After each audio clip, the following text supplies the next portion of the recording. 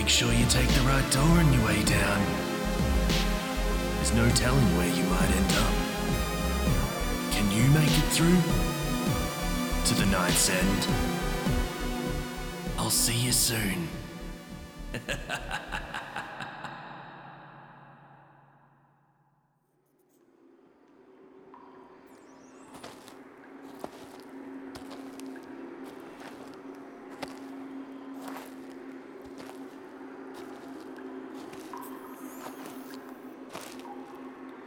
Hello, Night's End fiends. Welcome to my favourite part of the year. The week of All Hallows Eve. A time when all things macabre are the norm. When you question whether your neighbour's decorations are a little too real. Where anyone with a mask could be that killer that the police are on the lookout for. Which brings me to why you have come down here. Some of the things in here are much worse than anything up there. I'm sure you aren't here by accident though, are you? You're here for some terrifying stories. Well, my friend, you have come to the right place. This week, we have 7 spine-chilling stories to keep you up. Take a seat, sit back, but don't relax too much. Let's get this fire going.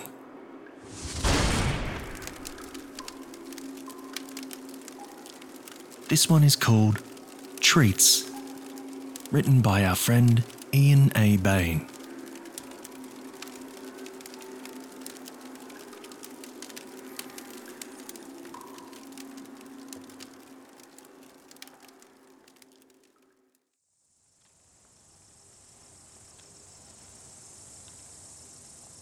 Sometimes, people aren't sure where they get their hatred.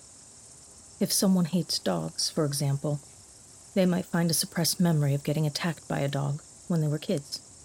But I hate Halloween, and I can tell you exactly why. I was 8, and I sat on my grandparents' porch. They raised me. Never really knew my parents. Grandpa poured Grandma's homemade cider into my red plastic cup. The way the steam rolled out of the cup and in the October air, I thought it looked like a witch's cauldron. The steam looks like ghosts. Sure does.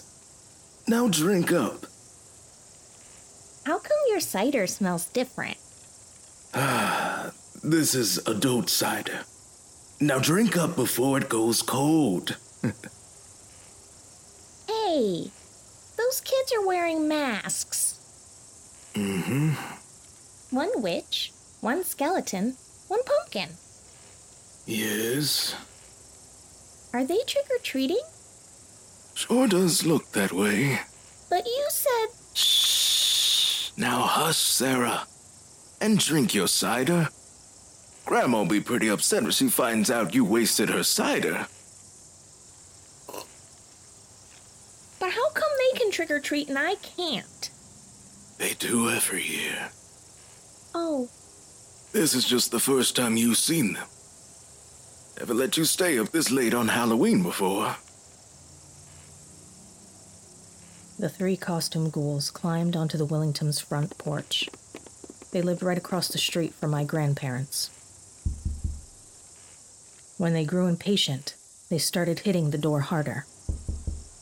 The one in the witch mask picked up the biggest jack-o'-lantern from the Willingtons' porch and hefted it right at their front door. Grandpa, why's Mr. Willington got a shotgun? The old man stood, trembling. The gun barrel jumped around so much, I doubt he could have hit the porch imps if he tried. It's part of his costume. So, Mr. Willington gets to trick-or-treat too? When you're his age, you can too. You want to know why you can't trick-or-treat? Mm-hmm. Finish your cider and I'll tell you. Quick, before your lips turn blue.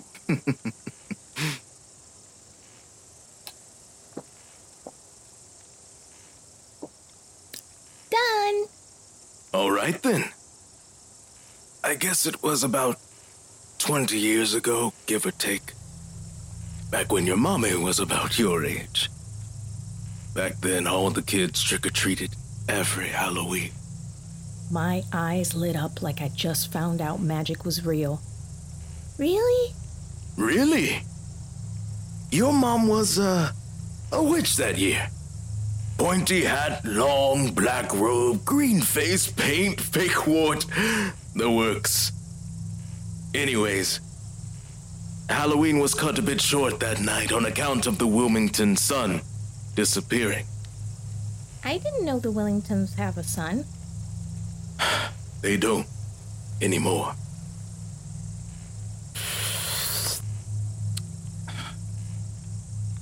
He was a bit younger than your mother. Police went all over town telling people to keep their kids inside while they searched for the boy. Is this a scary story, Grandpa? I remember my legs dangling under the red Muskoka chair on the porch. I was always completely enthralled by my grandfather's stories. It's a true story. And I suppose all true stories are a bit scary. Now, your mom was inside with me and your grandma watching a movie. That's when someone started pounding at the Jackson store across the street. The three of us went out onto this very porch to see what the heck was going on. First, we thought maybe it was the police, but that didn't make sense seeing as they'd already come around telling everyone trick-or-treating was canceled. We thought maybe they'd found the boy, but he wasn't alive no more. But why would they be at the Jacksons? Well, once we got out on the porch, it turned out to be 3 kids in black robes and cheap plastic masks banging on the door for candy. I heard old Tim Jackson yell from inside his house, "No more candy, go home!" And then he shut off his outside lights, leaving those ghouls in the flickering orange jack-o'-lantern light. The kids paused for a minute. Then they started knocking again. Jackson started threatening them that he was going to call the cops. The trick-or-treaters did stop at this point, but they didn't leave. Instead, they pulled rotten eggs and toilet paper out of their robes and started covering the house with egg and paper. When they were finished, the house looked like a wet, sticky mummy.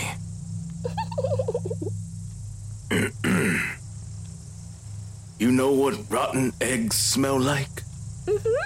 Well, it wasn't like that. Instead, it smelled like gasoline. And sure enough, when the witch-masked ghoul threw the jack-o'-lantern at the house, the gas-soaked toilet paper went up in flames in about 2 seconds.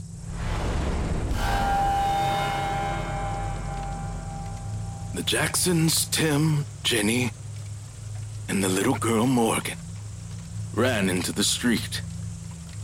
I yelled at your grandma to call 911. I told your mom to go inside, and I went over to the family to see if they were okay. Half the neighborhood was out on the street to see what was happening when... Grandpa, I'm feeling kind of weird. You're just cold and sleepy is all. We don't usually let you stay up this late. Just drink up the rest of your cider. It'll help. The cup was trembling as I brought it to my lips, and I drank like Grandpa told me. So me and some of the other neighbors were just about at the Jacksons' porch when the witch, the skeleton, and the pumpkin grabbed little Morgan Jackson. Didn't take long to figure out what happened to the Wilmington boy. Those ghouls tore that little girl apart. It was so fast, by the time any of us knew what was happening, they were eating little Morgan's intestines like sausages. My grandfather shivered in his seat. Grandpa, I don't like this story. Neither do I. I tried to kick one of them in the head, and, well...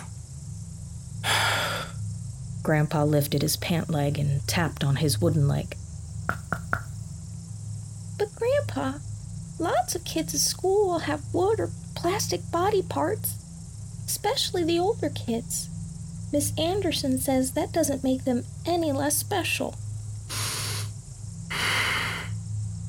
Jackson managed to get a shot off with his shotgun from I'd say about 5 feet away. The witch's mask. You know what disintegrated means? Well, it disintegrated. And what was under that mask was this horrible, evil little face, completely untouched by the gun blast. It was... What, Grandpa? What was it? I should have known something was very wrong when I didn't even notice the cup leave my hands, didn't even feel the cider soak into my lap. They were so tiny. I think that's why people kept trying to fight them. Even after the trick-or-treaters had taken my lower leg in front of the whole neighborhood. But eventually, when every able-bodied person had been beat, amputated, or dead, the ghouls returned to their feast of Little Morgan Jackson. They didn't want to attack us. They never ate my torn-up leg. We were just standing in their way. Why didn't you just call the police? Oh, we did.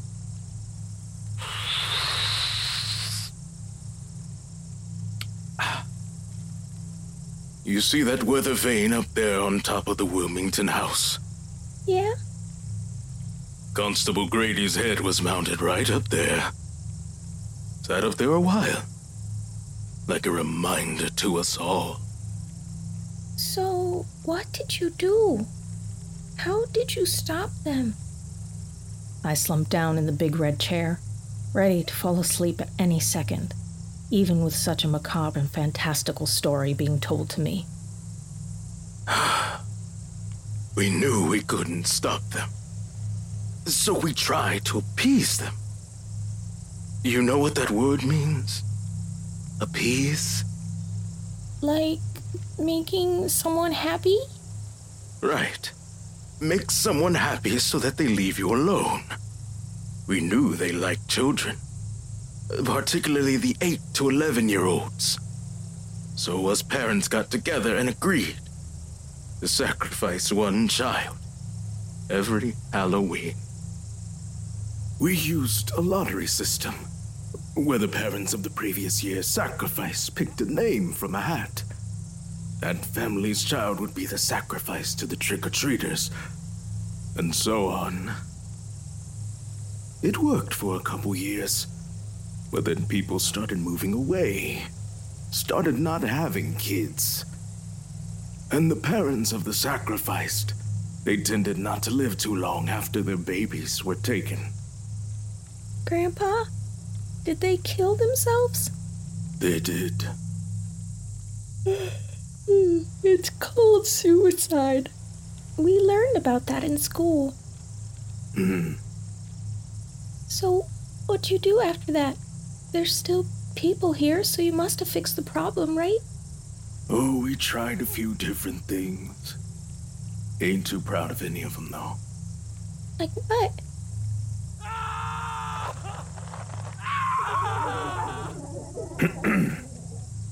Well, we thought maybe if we brought some tourism to town, we could find some people that wouldn't be missed as much as our kids. That worked a couple years. The Lethbridges. I think you go to school with their granddaughter. Lisa? Sure. So the Lethbridges opened up a bed and breakfast. And I guess that's how we lured folks in. We'd get a family who we thought might not be too missed, or one that hadn't told their family where they was going. Then we'd trap them and leave them out for the trick-or-treaters. They didn't have much use for the parents, but as soon as the parents stepped in to protect their kids, those little creatures would tear them to shreds. Made it easier on us since we didn't need to figure out how to get rid of the parents, too. Had a couple good years of that till someone important's niece or daughter or something went missing. The town was crawling with vets. Put a stop to that right quick. Tried finding drifters, too. We, mostly some of the men, would go on little road trips out of the area to make it less suspicious. We'd pull over when we saw a hitchhiker in a more rural area, only if they were alone.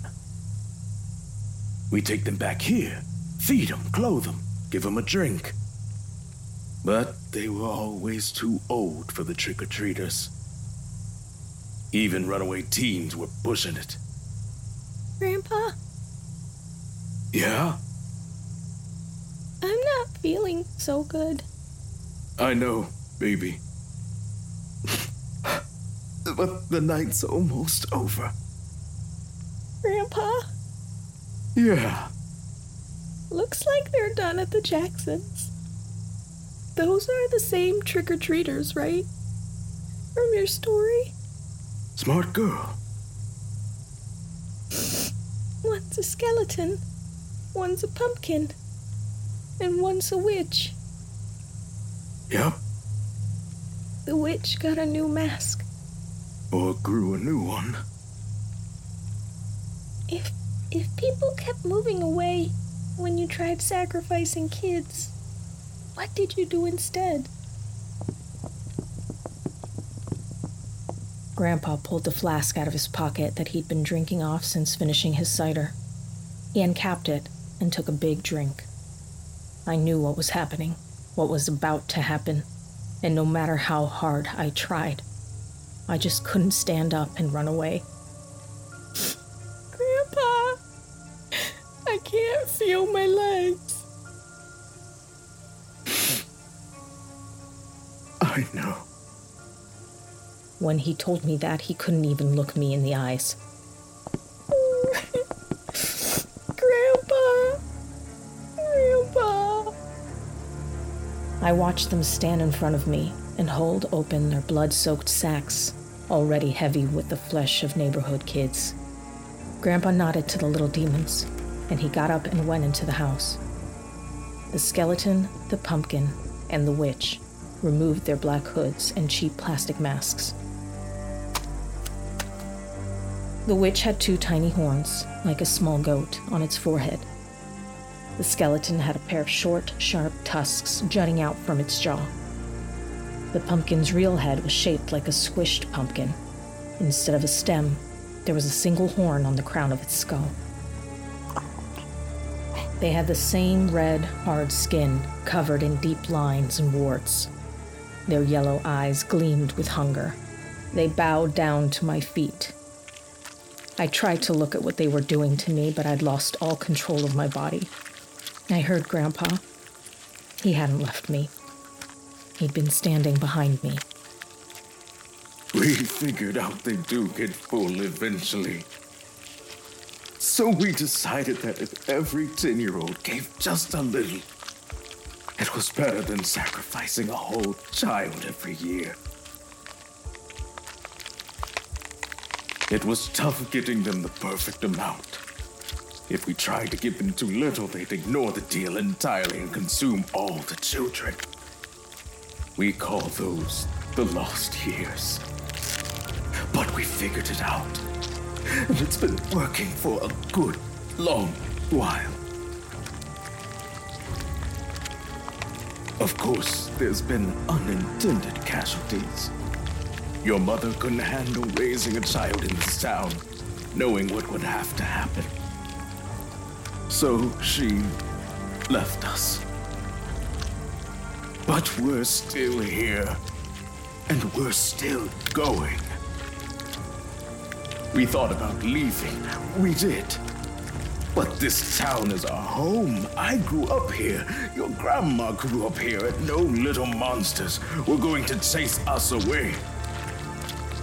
Besides, there's no guarantee those little things wouldn't follow us to the next town and the next and the...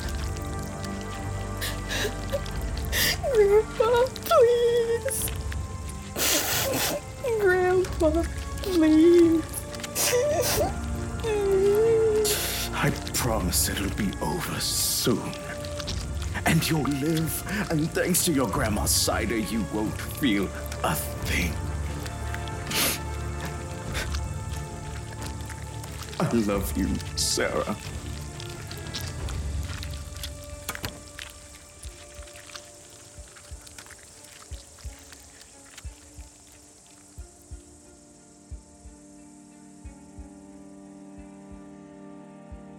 I remember the first day back to school after Halloween.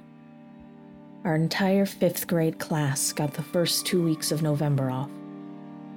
I limped into class using my new crutches. I was still getting used to them and the fake leg. But I was getting used to it. Grandpa, once he could look me in the eye again, joked that we had matching legs now. Miss Anderson was taking attendance. She called Mickey Caldwell, who raised his new prosthetic arm. Then Jamie, who had stitches where her nose used to be. My best friend, Michelle, had 2 fake hands, which took her years to get used to. Us kids stayed quiet a while. Trauma does that to a kid. But eventually, we started asking questions. Questions about the monsters. That's what they are, who stole more than our limbs. Our teachers and parents got sick of the questions after some time and told us what they knew, which wasn't much more than what was told to me that Halloween night. Some of the old-timers thought they were pagan gods, ascending because Christianity had fallen out of favor, which apparently let them wander the earth more easily. I remember my grandpa scoffing at that idea. Another theory was that they were some kind of ancient creatures unleashed on our town through the small mining operation on the south end. This theory seemed to be favored by the environmentalist older folks, especially the ex-hippie types, my grandma among them. Old Earl Carney, he was steadfast that they were aliens, an ancient race, he called them. Said they'd been to Earth probably a dozen or more times, and that the last time they came they must have made some sort of deal with the people living here, likely the indigenous of the area, for safety, with the promise of children's flesh in the future. Earl's also a raging white supremacist, so I never put too much stock in his ideas. My favorite theory, or theories, depending on who you ask, have to do with witches. Like mother, like daughter, Grandpa used to tease me. One story goes that in the pioneering days, a group of women started a witches' coven. When their husbands would go off into the bush for logging for weeks at a time, they'd be at home working on spells, making herb packs, benign things like that. But one of these women, some say accidentally, others say purposefully, made an honest-to-God pact with Satan himself, and before long, when the men would go off to logging camps, the women would be sacrificing little animals or dancing naked in the moonlight, or eventually, sacrificing their own babies. After a terrible accident at the logging camp, the men came home early with their dead friend, and instead of delivering news to an ignorant widow, they stumbled upon the women dancing around a fire, covered in kid blood. Instead of consoling the women folk, the men tied them to stakes and set them on fire, and the last words the witch uttered were, "I curse thee, and thee who settle upon this land." Another tale of witchery here is a bit more modern. Around the time of the sexual revolution, around the time my mother was a child, there was a commune on the outskirts of town.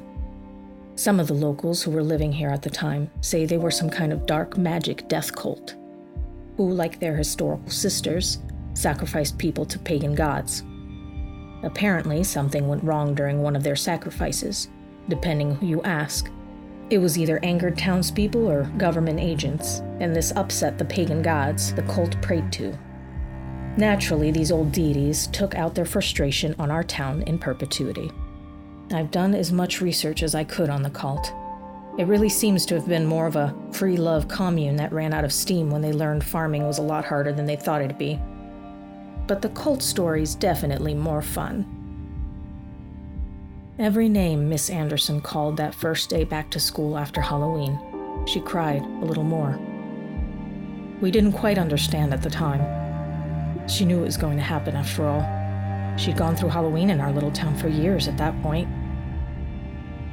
Before I graduated high school, Miss Anderson hung herself from the flagpole in the town center the day before Halloween. There were some murmurings that it was foul play. In her later years, she'd been talking a lot about Halloween and change. I'm picturing her now as I sit on my front porch with my son. His little hand is sitting on my plastic leg, and in his other hand, he's holding a full cup of my homemade cider. He turned 10 in July, and today is Halloween.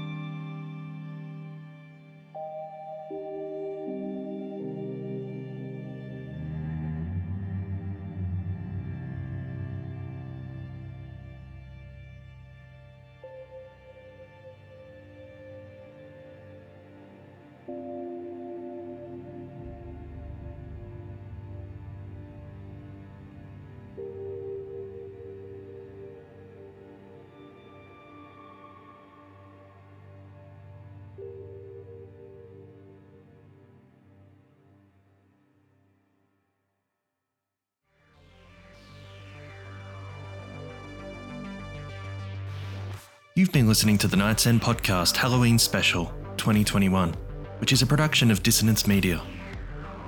Treats was written by Ian A. Bain, a writer of dark fiction living in Muskoka, Ontario. Ian enjoys horror, coffee, and long walks through the swamp with his wife and undead dog. Ian's stories have been previously published by Sanitarium Magazine, Madness Heart Press, Deadlights Press, Hellbound Books, and many others.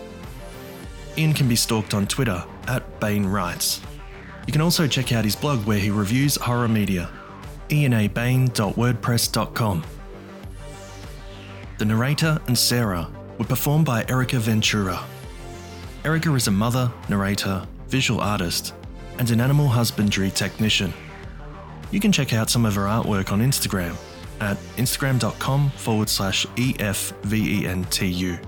Or you can visit her artist page at facebook.com/bioartsy.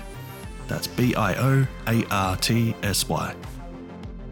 Grandpa was performed by Alvin Bolling II. He is a mixed-race American actor, singer-rapper, social justice advocate, Virginia native, voice actor, voiceover artist, and is the creator and host of the Ghostlight Theatre podcast. Head to alvin2nd.com for more details on his projects. This episode was produced and edited by James Barnett. Tonight's End Halloween theme was composed by Duncan Muggleton. For more from Duncan, connect with him on twitter.com/Duncan Muggleton. To support The Night's End, I'd very much appreciate if you could leave a review and a 5-star rating on your podcasting app. We have Night's End merch available at nightsendpodcast.com, or if you're looking for more, please check out Season 1 and 2. We also have 10 exclusive episodes available through our Patreon page or through our Apple Podcast subscription, Dissonance Extra. Thanks for listening, and stay tuned for another tale tomorrow. And as always, stay horrific, everyone.